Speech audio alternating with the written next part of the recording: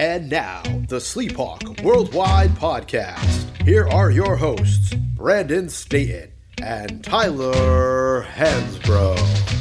What's up, everybody? Welcome to the Sleephawk Worldwide Podcast. I'm Sleep Dog with the Big Hawk. What's up, everybody? It's the Big Hawk. We got an amazing, great pod. Super excited for this episode. Let's go. Yeah, first time in a while we can hop on here and say that the Tar Heels are coming off of a win against Miami at home in probably the least impressive way possible to win a football game. I didn't go. I was at a wedding with the associate fact checker.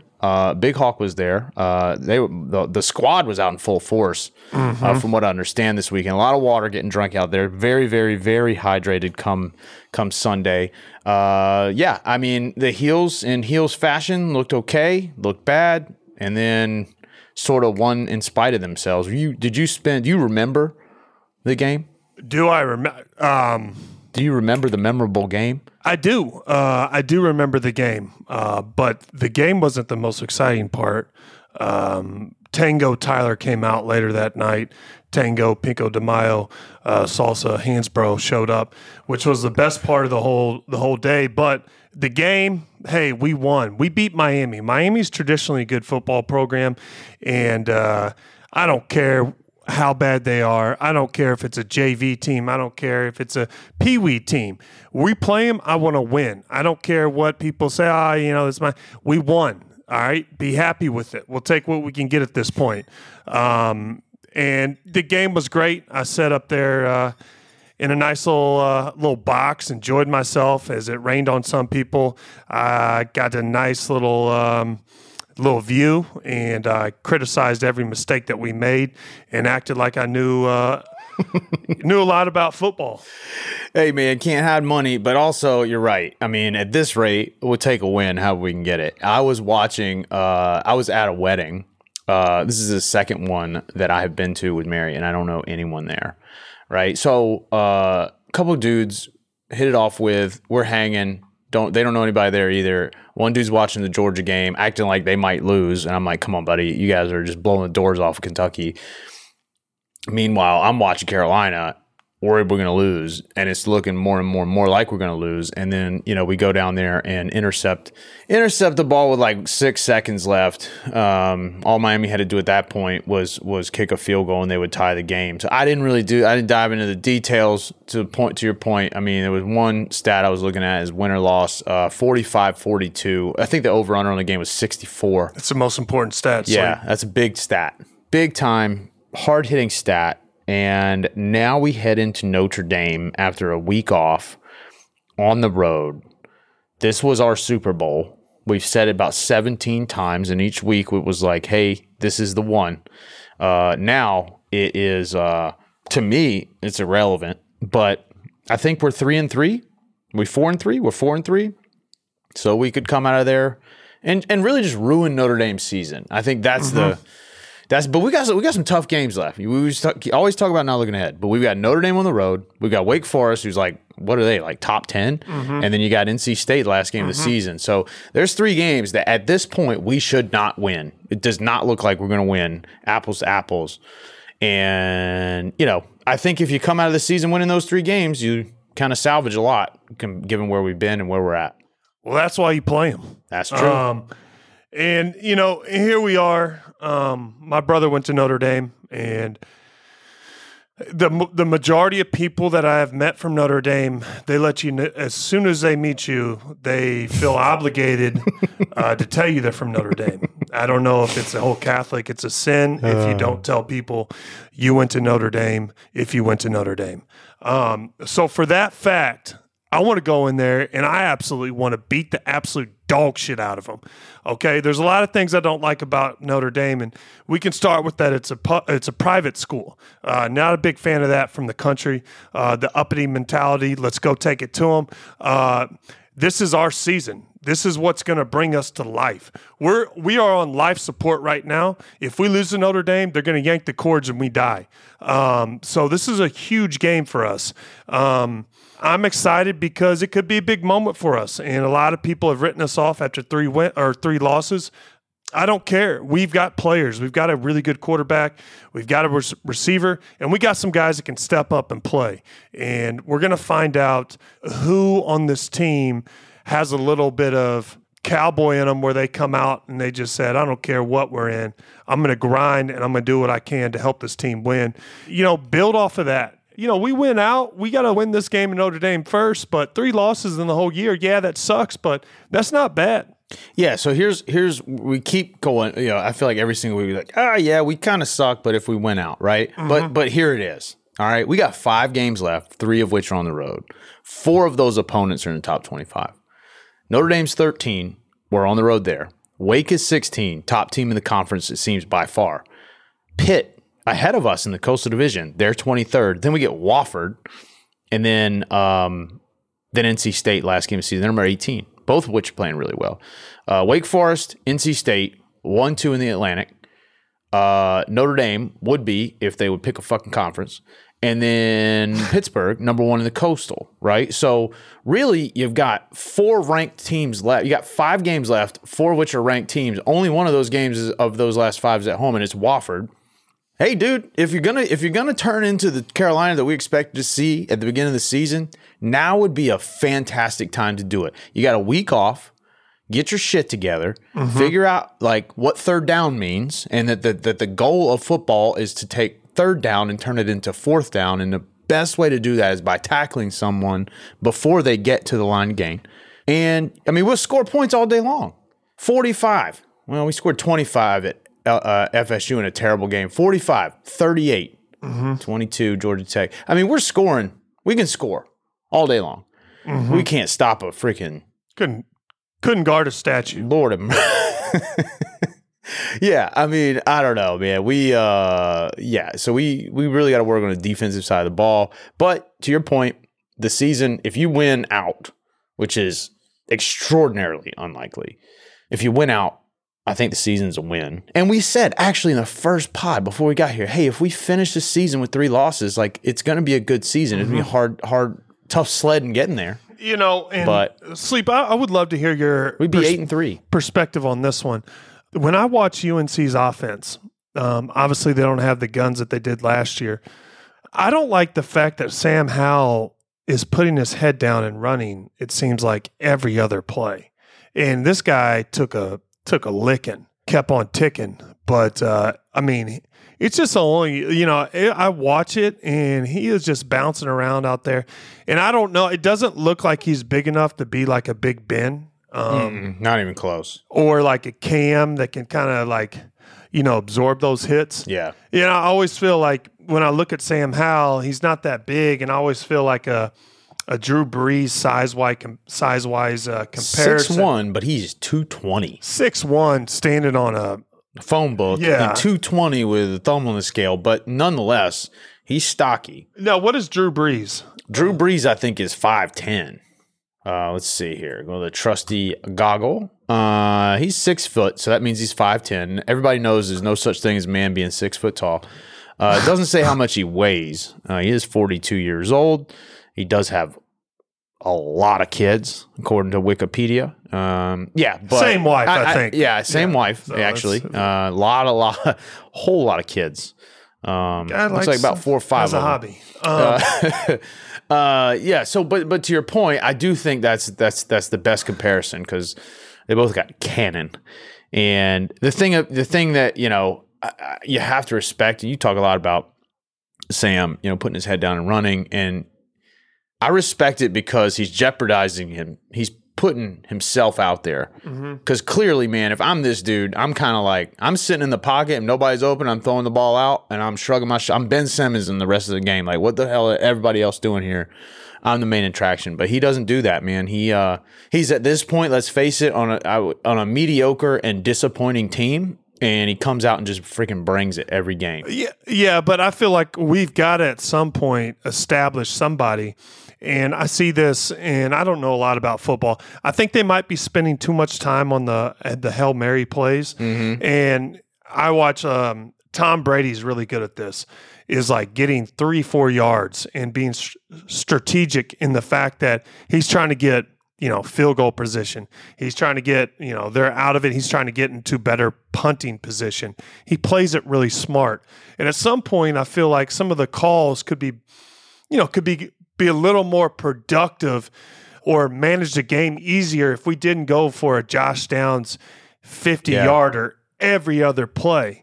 Let's incorporate a tight end. Let's get these 3-4 yard downs, a quick handoff, and let's get this ball moving a little bit. And from the lack of football knowledge that I have, offensively, this is something I think we could tone into.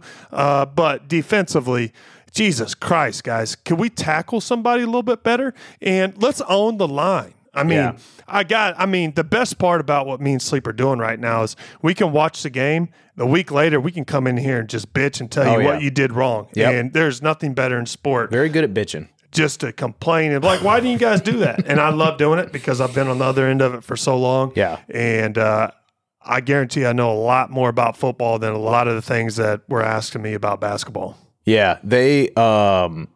So Sam has rushed the ball. He's the second leading rusher on the team, not just in yards. So Ty Chandler's our running back, right? He's got 106 rushes for 588. That's 5.5 yards a carry. That's great, right? DJ Jones, their backup, 38 rushes from 167, 4.5 yards a carry. That's fine. Caleb Hood, I always wonder why he doesn't get more burn. I mean, I think he's supposed to be like the heir apparent. Dude's got 6, and he's only rushed 14 times. Every time he touches the ball, he gets 6 yards. Sam Howell, 96 carries, 494 yards, 5 yards a carry.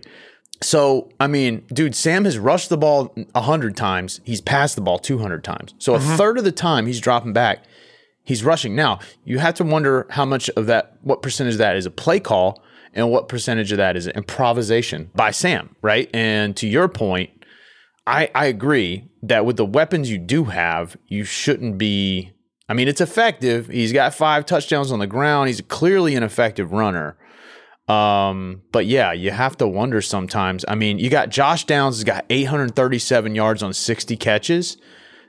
The next guy has 11 catches for 253. Hey, so does it give you the stat of – he has those catches per catch. What's the yardage? 13.9. So that's a lot. I mean, that's like, on average, he's getting 13 yards. Yeah. I mean, that's not realistic. I mean, you got to go for those 6 5-yarders. Yeah. He's got 60 catches. He's got 8 touchdowns. I mean, that's a pretty high 12% of his catches are touchdowns. And Josh Downs is a hell of a player. Great player. The guy's about as big as my foot, though. He's kind of little. I think he's 5'10", 180. But no, he's had a heck of a year, and I don't want to take away from that. 5'10", 180. You nailed that one. Yeah, and he's also a sophomore, so he's got some room to bulk up a little. He ain't gonna grow any, but you get 5'10", 195. He could be effective. What do they call it, a slot guy? Yeah, I'm not sure what Wes Welker was. He's about that size. About that build, and that would be a comparison I would like to see. And Wes Welker, he did a lot of those short passes with Brady, and it wasn't like he was going for the deep ball every single time. Yeah, that's what I wonder. They don't run more of that sort of West Coast style. Like the sort of they do a lot of that whole run up to the line, look around, and clap. And it's like, dude, what the hell is that? Just it doesn't. I don't know. Maybe it's a pro style offense. Like I don't know what the hell I'm talking about when it comes to play calling and stuff. All I can go is by the eye test, and your statistics sort of are lopsided here. You've got a receiver that has more production by himself than pretty much the rest of the receiving core combined, and you have a quarterback that is a Heisman candidate. Right, he's not throwing anybody else the ball. Not even tight ends. No, I agree. So you gotta mix it up a little bit. And there's been a lot, dude. And again, I am way in over my head when I start talking about coaching and all this sort of stuff in any sport. But there's people coming after the offensive coordinator. There's a lot of questions about some of those play calls and that sort of thing. And look, at the end of the day, I just look at the stats and I'm like, when all of your production is coming from such a narrow point, like. You're bound to give other teams the ability to focus in on you and shut you down. Yeah, and when you make the contracts that these assistant football coaches make, which is absurd amount of money, you got to take this criticism. We pay you, we put these expectations on you. Me and Sleep, we just Googled some statistics right here. We just pulled it up. Basically, what we're doing is buying scratch-off lottery tickets every down and hoping to hit the Mega Millions. And we know the analytics on that one because I was a huge scratch-off lottery ticket guy. And I know that you're not going to win every time you buy one of those things. And actually, the odds are against you. Yeah. Kind of the same thing in a home run and the Hail Mary in football. I know from playing DraftKings that even if you kind of have a clue, you ain't going to win very often. So Notre Dame next week, we'll see. Usually we break it down, but at this point, what's the point, right? We're definitely not favored. We're on the road. I'm predicting we lose. I hate doing that, but I'm predicting sincerely that we do not win that game. I got us winning by, I'm going to say, a touchdown. Oh, wow. That would be a huge upset. On to our next segment, man. Another sort of turning of the tide, if you will, hopefully. This year, last year. Hawk Talk.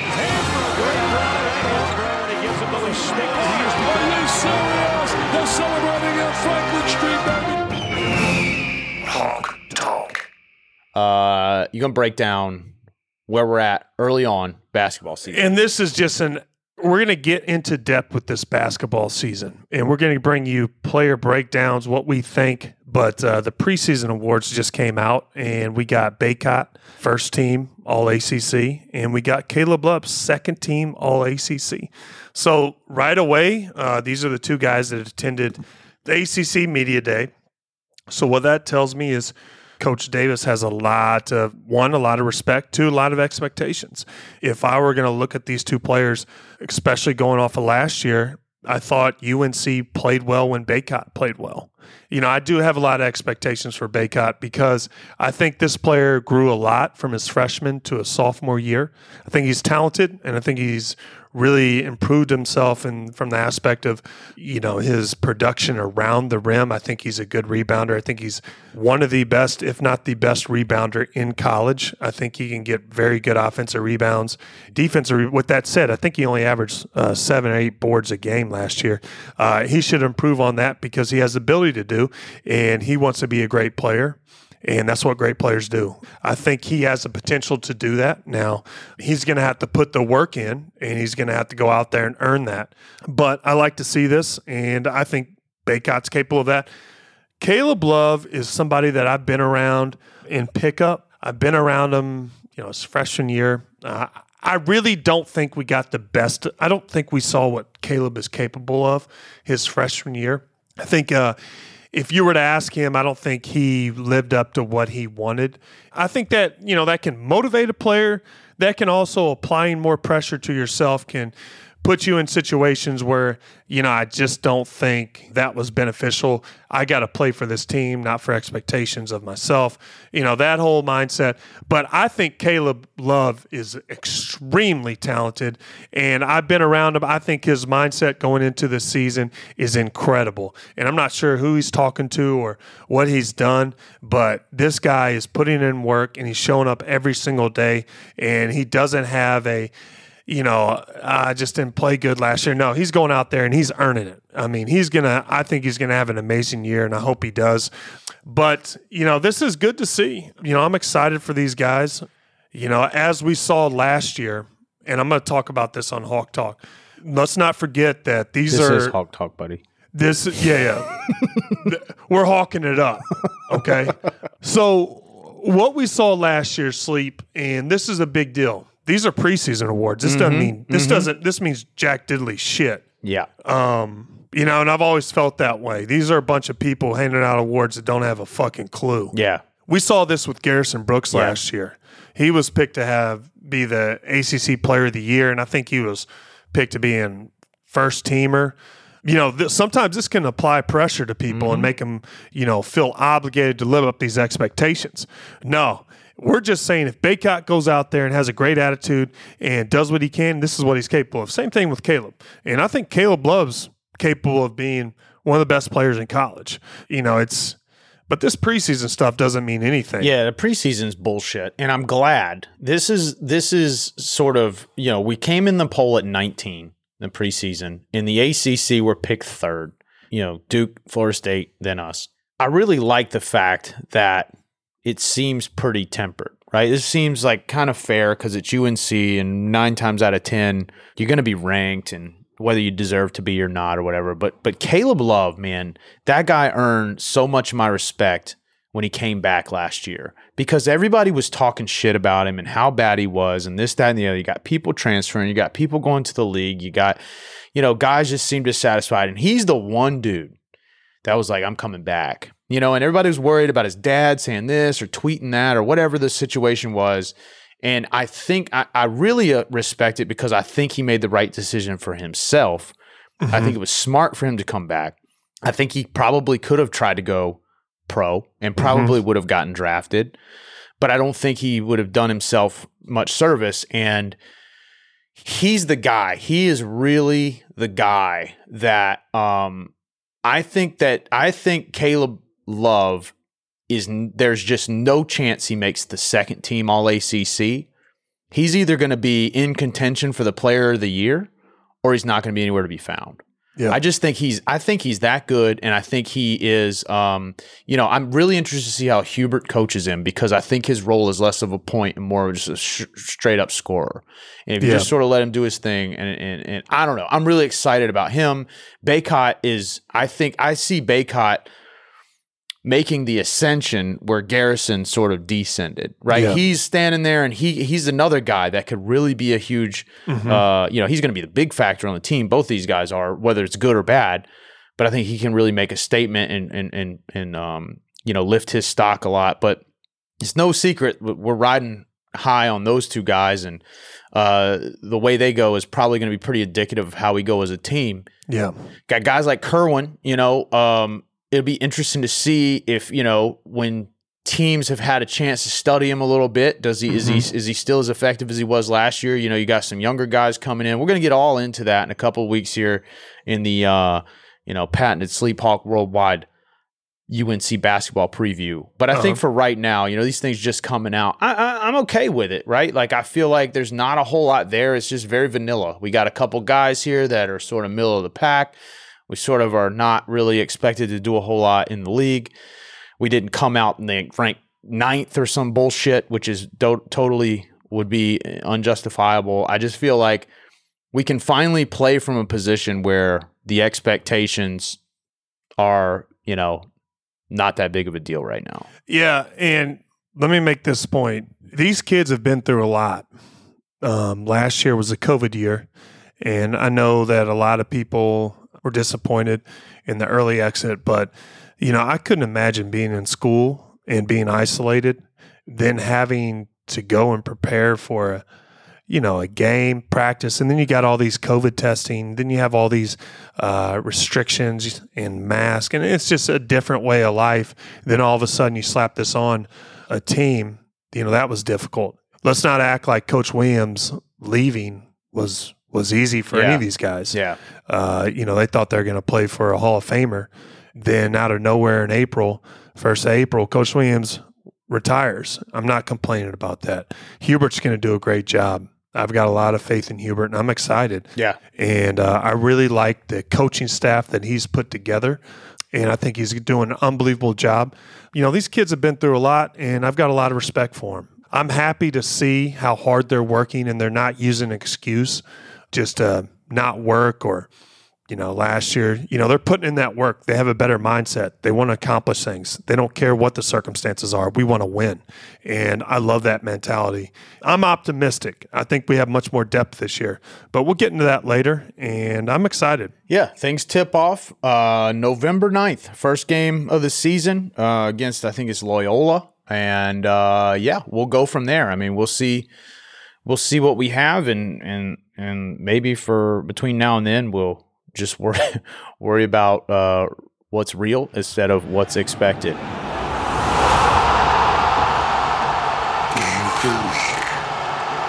Last week's game of the week, man. The Canes Islanders. We didn't really have a whole lot football-wise. Actually, the snoozer wound up being pretty good with Jacksonville kicking a field goal and wherever they were, England, to win.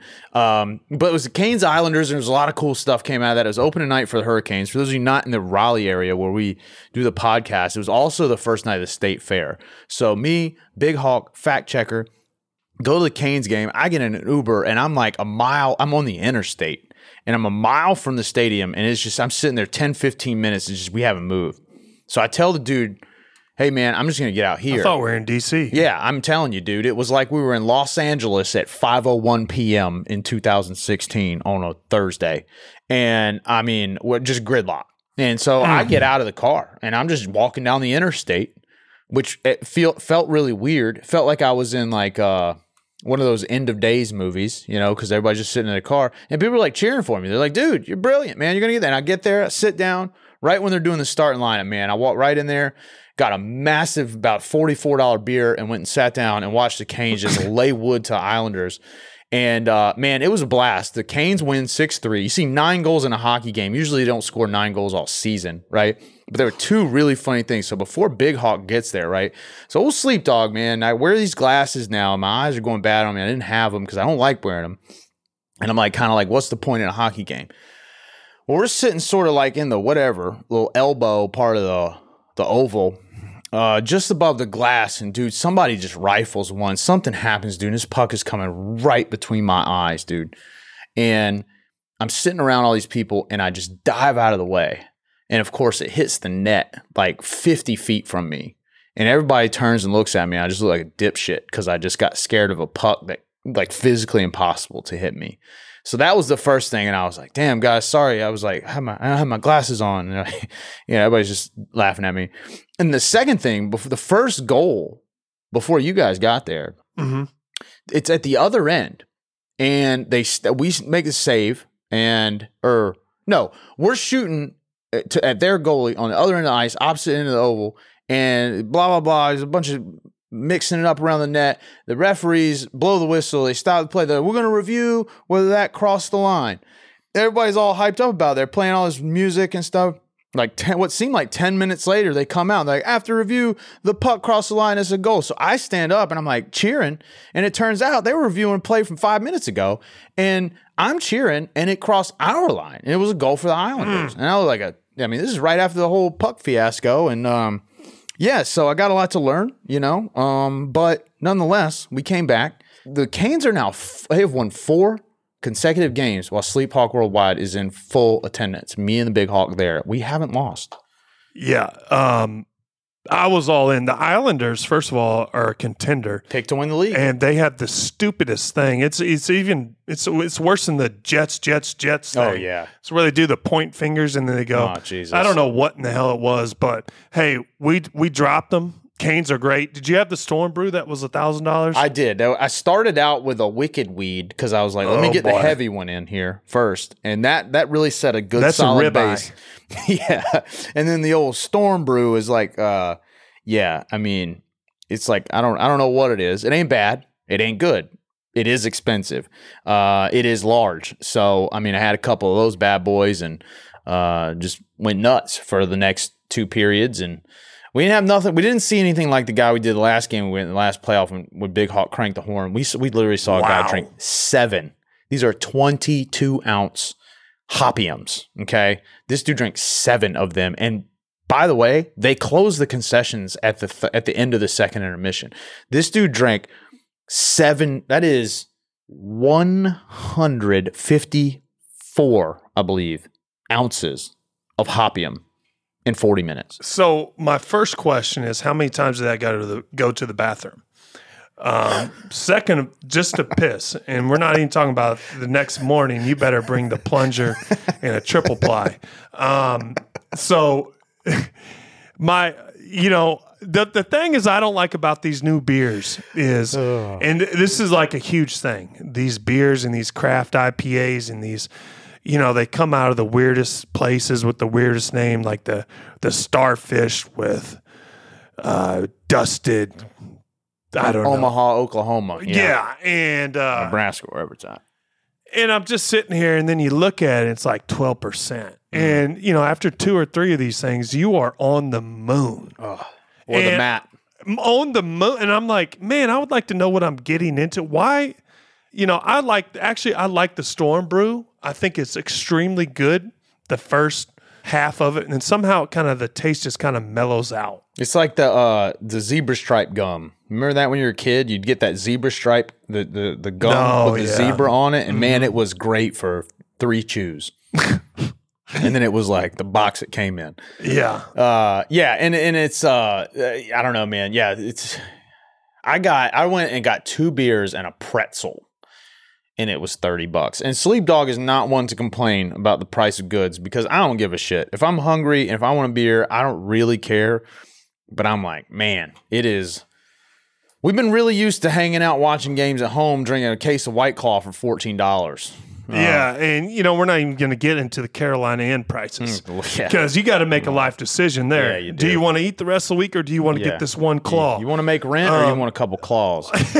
Yeah, I mean, Jesus Christ, people, cut us a break. All we want to do is get a claw. Now, Carolina in debt. Carolina Inn, they have the worst. They have the worst system. Now you got to buy a ticket. You got to stand in line to buy a ticket, and then you take the ticket and you get your drink. A lot of times the bartenders don't act that very happy to be there either. No, they don't. Be honest. And good. I love going to Carolina Inn. Great vibe, but sometimes you go in there and they're just like, dude, no, we can't do that. Anyway, I'm just sort of like, okay, well, I'll see you in a little while when I'm blackout, and we'll go from there. How about? And we don't complain about service. Yeah. We really don't. Like, we get it. Hey, you got. I don't think I'd be very happy to deal with us either. I'm not. So let me just put that out there. But I think we're an easy crew. We're not going up there trying to get mixed drinks. We just want a couple claws. Yeah, we might be a little loud about it from time to time. I mean, we get thirsty. Well, when you sit there and you've got to reload, and you're like, "Hey, can I get a claw? I don't want to sit here and like pull down and smell it. Watch you open a bottle of wine. I just want a claw. Like, reach down there." I have a tab open, one claw on that tab, and that's pretty recognizable last name. Yeah, but hey, that's a whole different subject. Hey, shout out to Carolina Inn, whatever, man. Who cares? They're our sponsor. We need it. This week's game of the week is a big one. Okay, we hate baseball in this show. We talk a lot of shit about baseball. Why? Because baseball sucks these days. It's boring. Nobody cares. But everybody cares on this East Coast here when the Braves are in contention. Mm-hmm. And based on what I understand, pretty surprisingly, they're ahead 2-0 in the NLCS. Our game of the week is game 4. So we're recording this thing as we speak on Tuesday. They play here in an hour or a few hours, game 3. And here's why game 4 is so important. Because if the Braves win tonight, then tomorrow, when you're listening to this, Sleep Hawk Nation, Braves are going to have a chance to sweep and go to the World Series, I think, for the first time since what, like 95? Have they been since they went in 95? Yeah, it's 95. Okay. I know for sure. If they don't, yeah, I bet.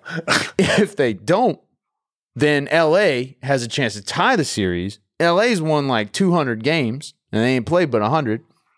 And that chance would be to tie the series, and that pretty much changes everything.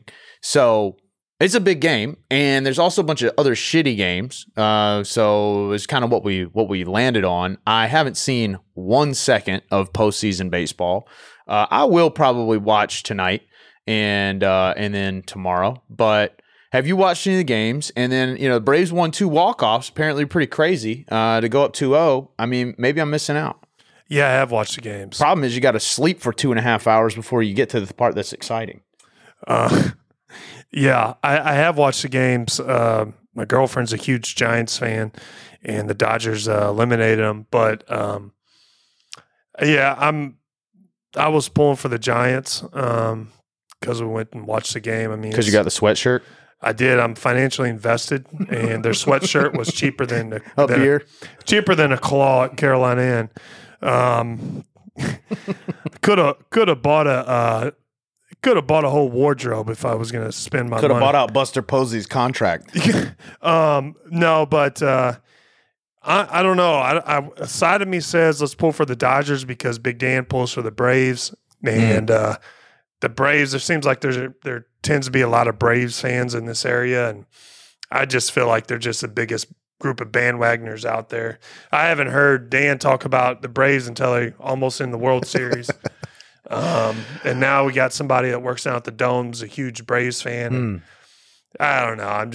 I'm a Mets fan, dude. So I just you got to be a real G to be a Mets fan. Washington football team, Mets fan, Carolina football fan. I mean, it just doesn't get much more painful than that trio. I don't give a shit about the Braves. I don't give a shit about the Dodgers. I don't give a shit about the Red Sox. I kind of hope that the Astros go again because the drama. You know, those guys, it's so funny to me. Like, I saw this little segment like on ESPN the other day where the Astros guys were all trying to, like, you know, oh, we're just letting that stuff go and, you know, we're letting our games. It's like, bro, you guys are fucking cheaters. Like, there's just no way around it. Half of y'all shouldn't even be in the league. I don't think they took their World Series away, which was ridiculous. Like, I think though they're like the biggest villain of any team I can remember. Do you think they did anything that other teams didn't? Yes. I played baseball for a long time at a obviously at a young level. There are like unwritten rules. Like they're like, it's weird because there's like certain cheating that's accepted. Like the third base coach, if the catcher's putting the sign down too far where like someone can see his fingers, or if you're at second taking a lead, you can see. It's the whole reason why they codify. You know, now the catcher doesn't just put one finger down for a fastball. It's like the third sign is where to find the sign in his sequence, and they have to mix it all up and stuff because they know this guy's looking. There's certain things that are like just gamesmanship, and then there's just blatantly trying to cheat. Yeah. And like banging on the trash can, bro. Like when you start listening and you know what you're listening for and it's a rampant thing. Believe me, man, like baseball people are really superstitious. And they're also oddly like what goes on in one place goes on everywhere. And the fact that it didn't there, like, I mean, if it were going on other places, like it would be pretty easy to discern after they figured out that the Astros were cheating. And those guys aren't going to get that pissed over it. I don't know. I just feel like those dudes are scumbags, bottom line. I agree with you. A side of me says that I would like to see the Astros win because I'd like to see everybody getting it. Just freak out. Yeah, just get pissed off again. But, hey, those guys cheated, man. They broke the rules. They did some things that other teams don't do. You know, there's a side of me that's always like, how can I get a competitive advantage? But there's also a side that you cross the line definitely, and there's no place in sport for that, and you got to have some morals at some point, and that's where I lay. I'm not pulling for the Astros, but I don't know. The part is they were really good too, and they were arrogant about the fact that they were cheating. You know, that was the part that bothered me. No, I agree with that. Yeah, you got to be But am I pulling for the Dodgers or the Braves? I don't know. I can't make up my mind because the Giants hate the Dodgers. I'm with the fact checker on this one. I got her back, and so, you know, I don't know. I'm not watching baseball, nor is she. So we're not watching sleep. Game of the week. What's going to happen? You guys are going to be listening to this. It'll be Dodgers down 2-1 in Game 4. Dodgers are going to win Game 4. They're going to play, I guess they do the 2-3-2.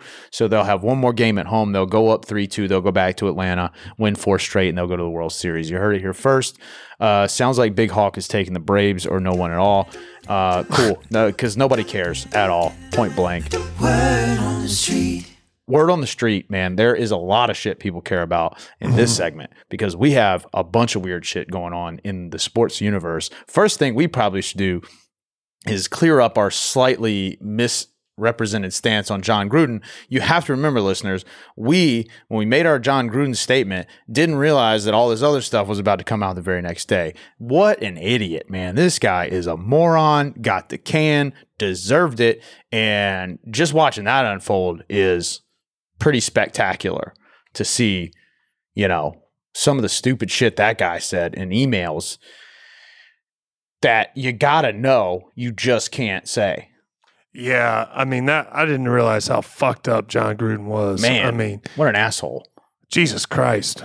Man, it's amazing how, you know, his position where he's like, you know, he's had some big time jobs. He's worked for some, you know, his ESPN gig was really well. And then all of a sudden we see all this stuff that he says, and it's just like unbelievable that somebody in, you know, those types of jobs could have those type of dealings or emails. But hey, man, and I even know the Raiders actually have, I think it's a openly gay player. Yeah, and Nassib. Yeah, and you know, I think that was that probably hit home for him, and man, you just can't do that It just doesn't make – it's not right. Do you think that $100 million contract I guess this happened a lot before that. That was the crazy part to me is like if you work for ESPN, it just goes to show that some of those people are not journalists, because if you work for ESPN, then you understand the danger in pretty much anything you say as egregiously bigoted as he said being documented. And he clearly didn't understand that. I don't know what you're doing sending around emails to these guys in a group setting that all it takes is one person to run afoul of the group, and then they just start feeding this stuff, right? Like, I mean, that part in and of it, forget that he even said it. The fact that he said it in a way that could be, that leaves a paper trail is ignorant. And then not to mention just how stupid they were, to say this stuff to begin with. What I find really interesting in this, and this is what one of our old Blue Lily came through wanting to know in our Word on the Street segment, what I feel about Washington football teams rolling all of this. And here's what I feel as a Washington football fan. Of course, Gruden's having this conversation with Bruce Allen, who at the time was like the president of Washington. And dude, I hope Washington's whole front office just gets decimated by this whole thing. I hope it comes out that all these Washington people are scumbags and they move the damn team for all I care. Like, it sucks so bad being a Washington fan. And the only way they're going to get the owner out, Dan Snyder, the only way they're going to get him out of Washington is, kind of like the Donald Sterling thing. You're going to have to force him out because this guy's got so much money, he ain't selling the team. And, I mean, I'm so fed up as a fan, and I think a lot of the other fans are too. It's like, dude, like Washington is like aside from UNC, they're like I've grown up since I was born cheering for this team, right? And when you do that, you feel like you give a lot to an organization. Forget the wins and losses. Like, dude, that's just part of it. Look at the Cubs, look at the Red Sox, look at 1,000 other teams, Lions. But like, that crosses the line for me. You know what I mean? Like, it's just, if this is all a game to you and you got all these people out here that, this is a real part of their lives. And you can't do any better than what you're doing, then I got nothing for you. No, I agree, Sleep. And I would like to see the reaction that people had when they got these emails. Why would he keep sending these emails to the same people? Is it because they felt like they laugh at this? I would love to see their responses. And if anybody said, hey, man, you can't what are you, dude, don't send me this bullshit. Yeah. And, it's almost like these people coming out, there wasn't any other emails like this, but hey, they all laughed at this shit. They all like encouraged it. There was a reason he kept sending you these emails. And, it's accountability across the board in my eyes, but the Raiders actually won this week. They look good. Good for them. They're a good football team. Yeah. And so we'll see. They're trying to get the Players Association is trying to get all the emails to come out. Couldn't support it more. 650,000 emails. It's hard to believe that there's not more there. The NFL right now says there's not, but the real journalists are going to find it. I'm telling you. So it's only a matter of time.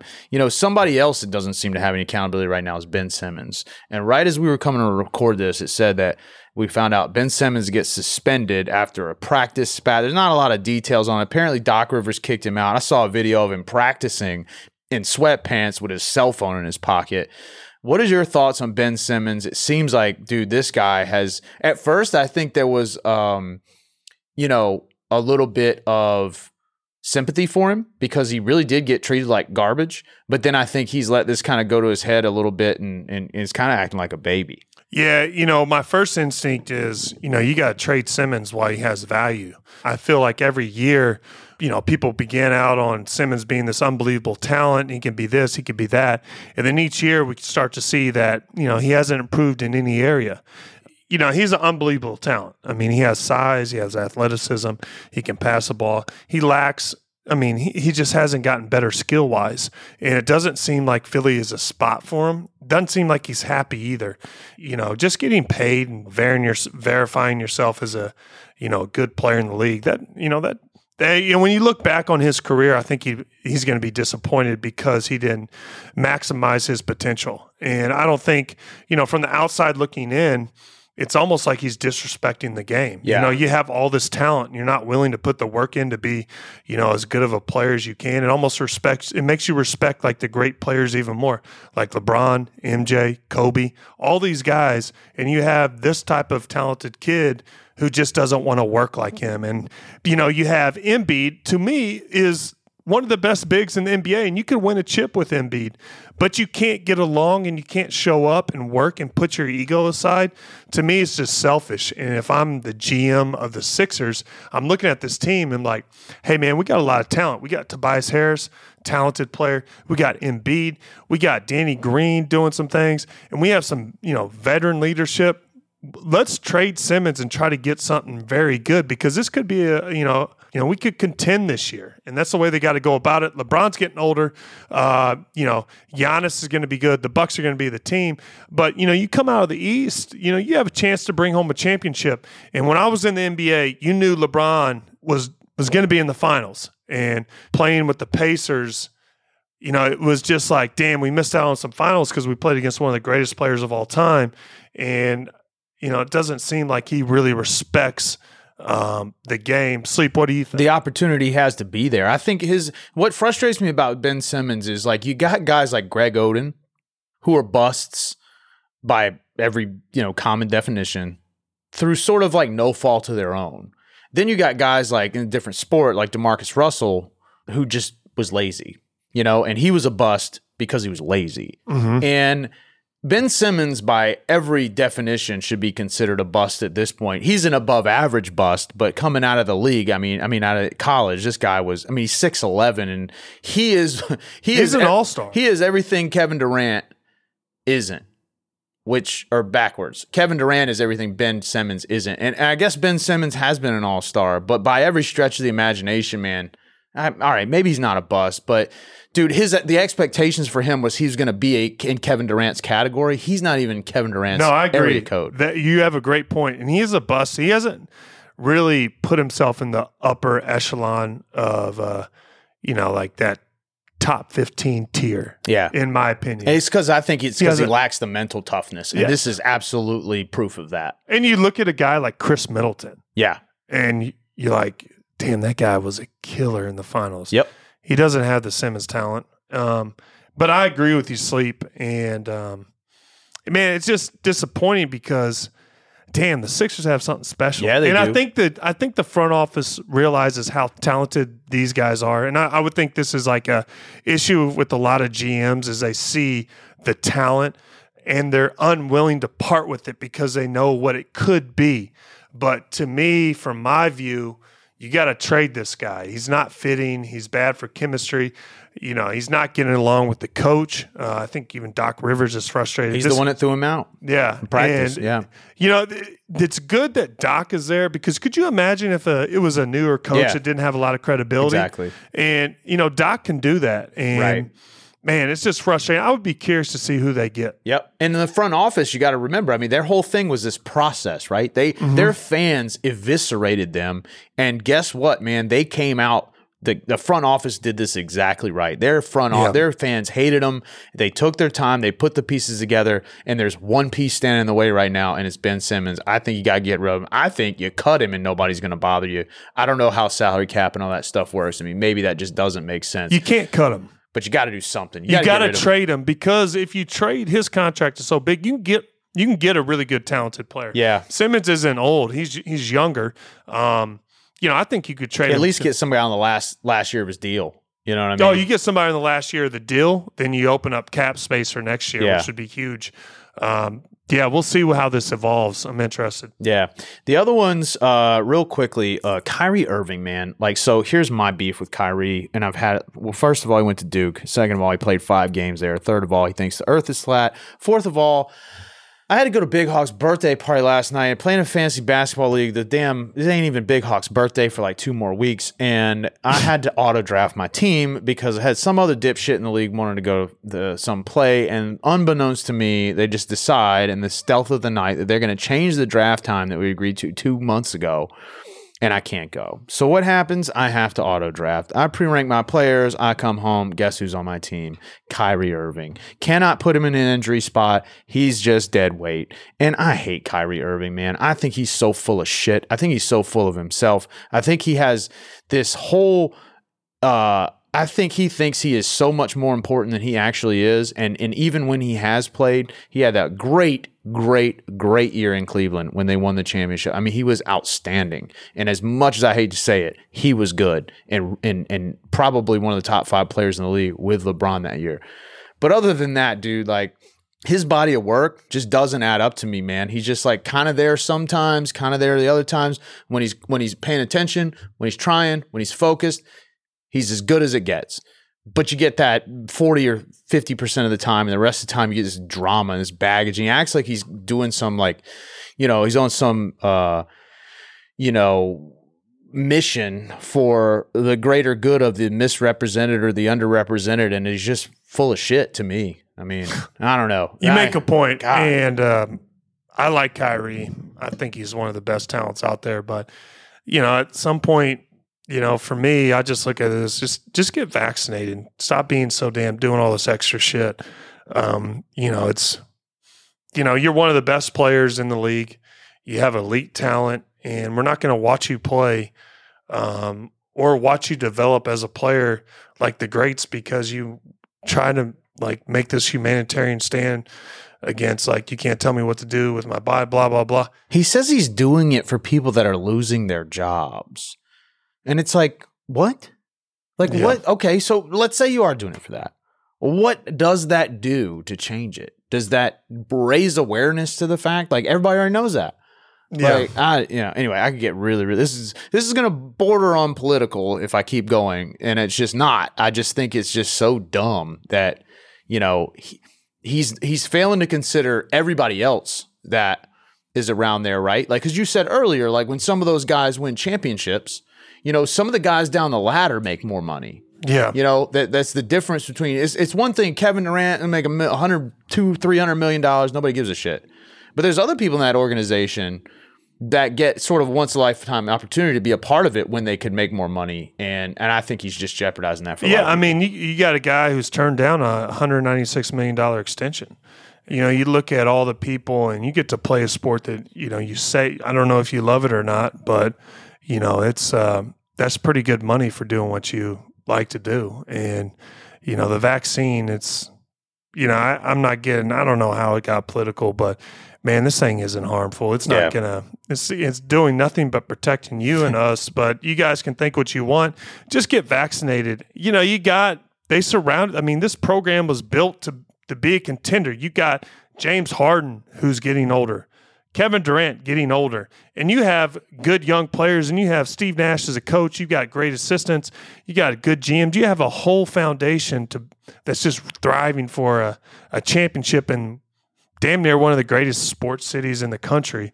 Just do it, man. Ben Simmons for Kyrie Irving. What a trade that would be. I don't know if you have to be vaccinated in Philadelphia, but and that's the other thing is it's not an NBA. Adam Silver said, "Hey, this isn't an NBA issue. This is there's at some point there are rules that are put in place. You just got to follow them, and if you don't, there's consequences." And to Kyrie's credit, I think he understands that.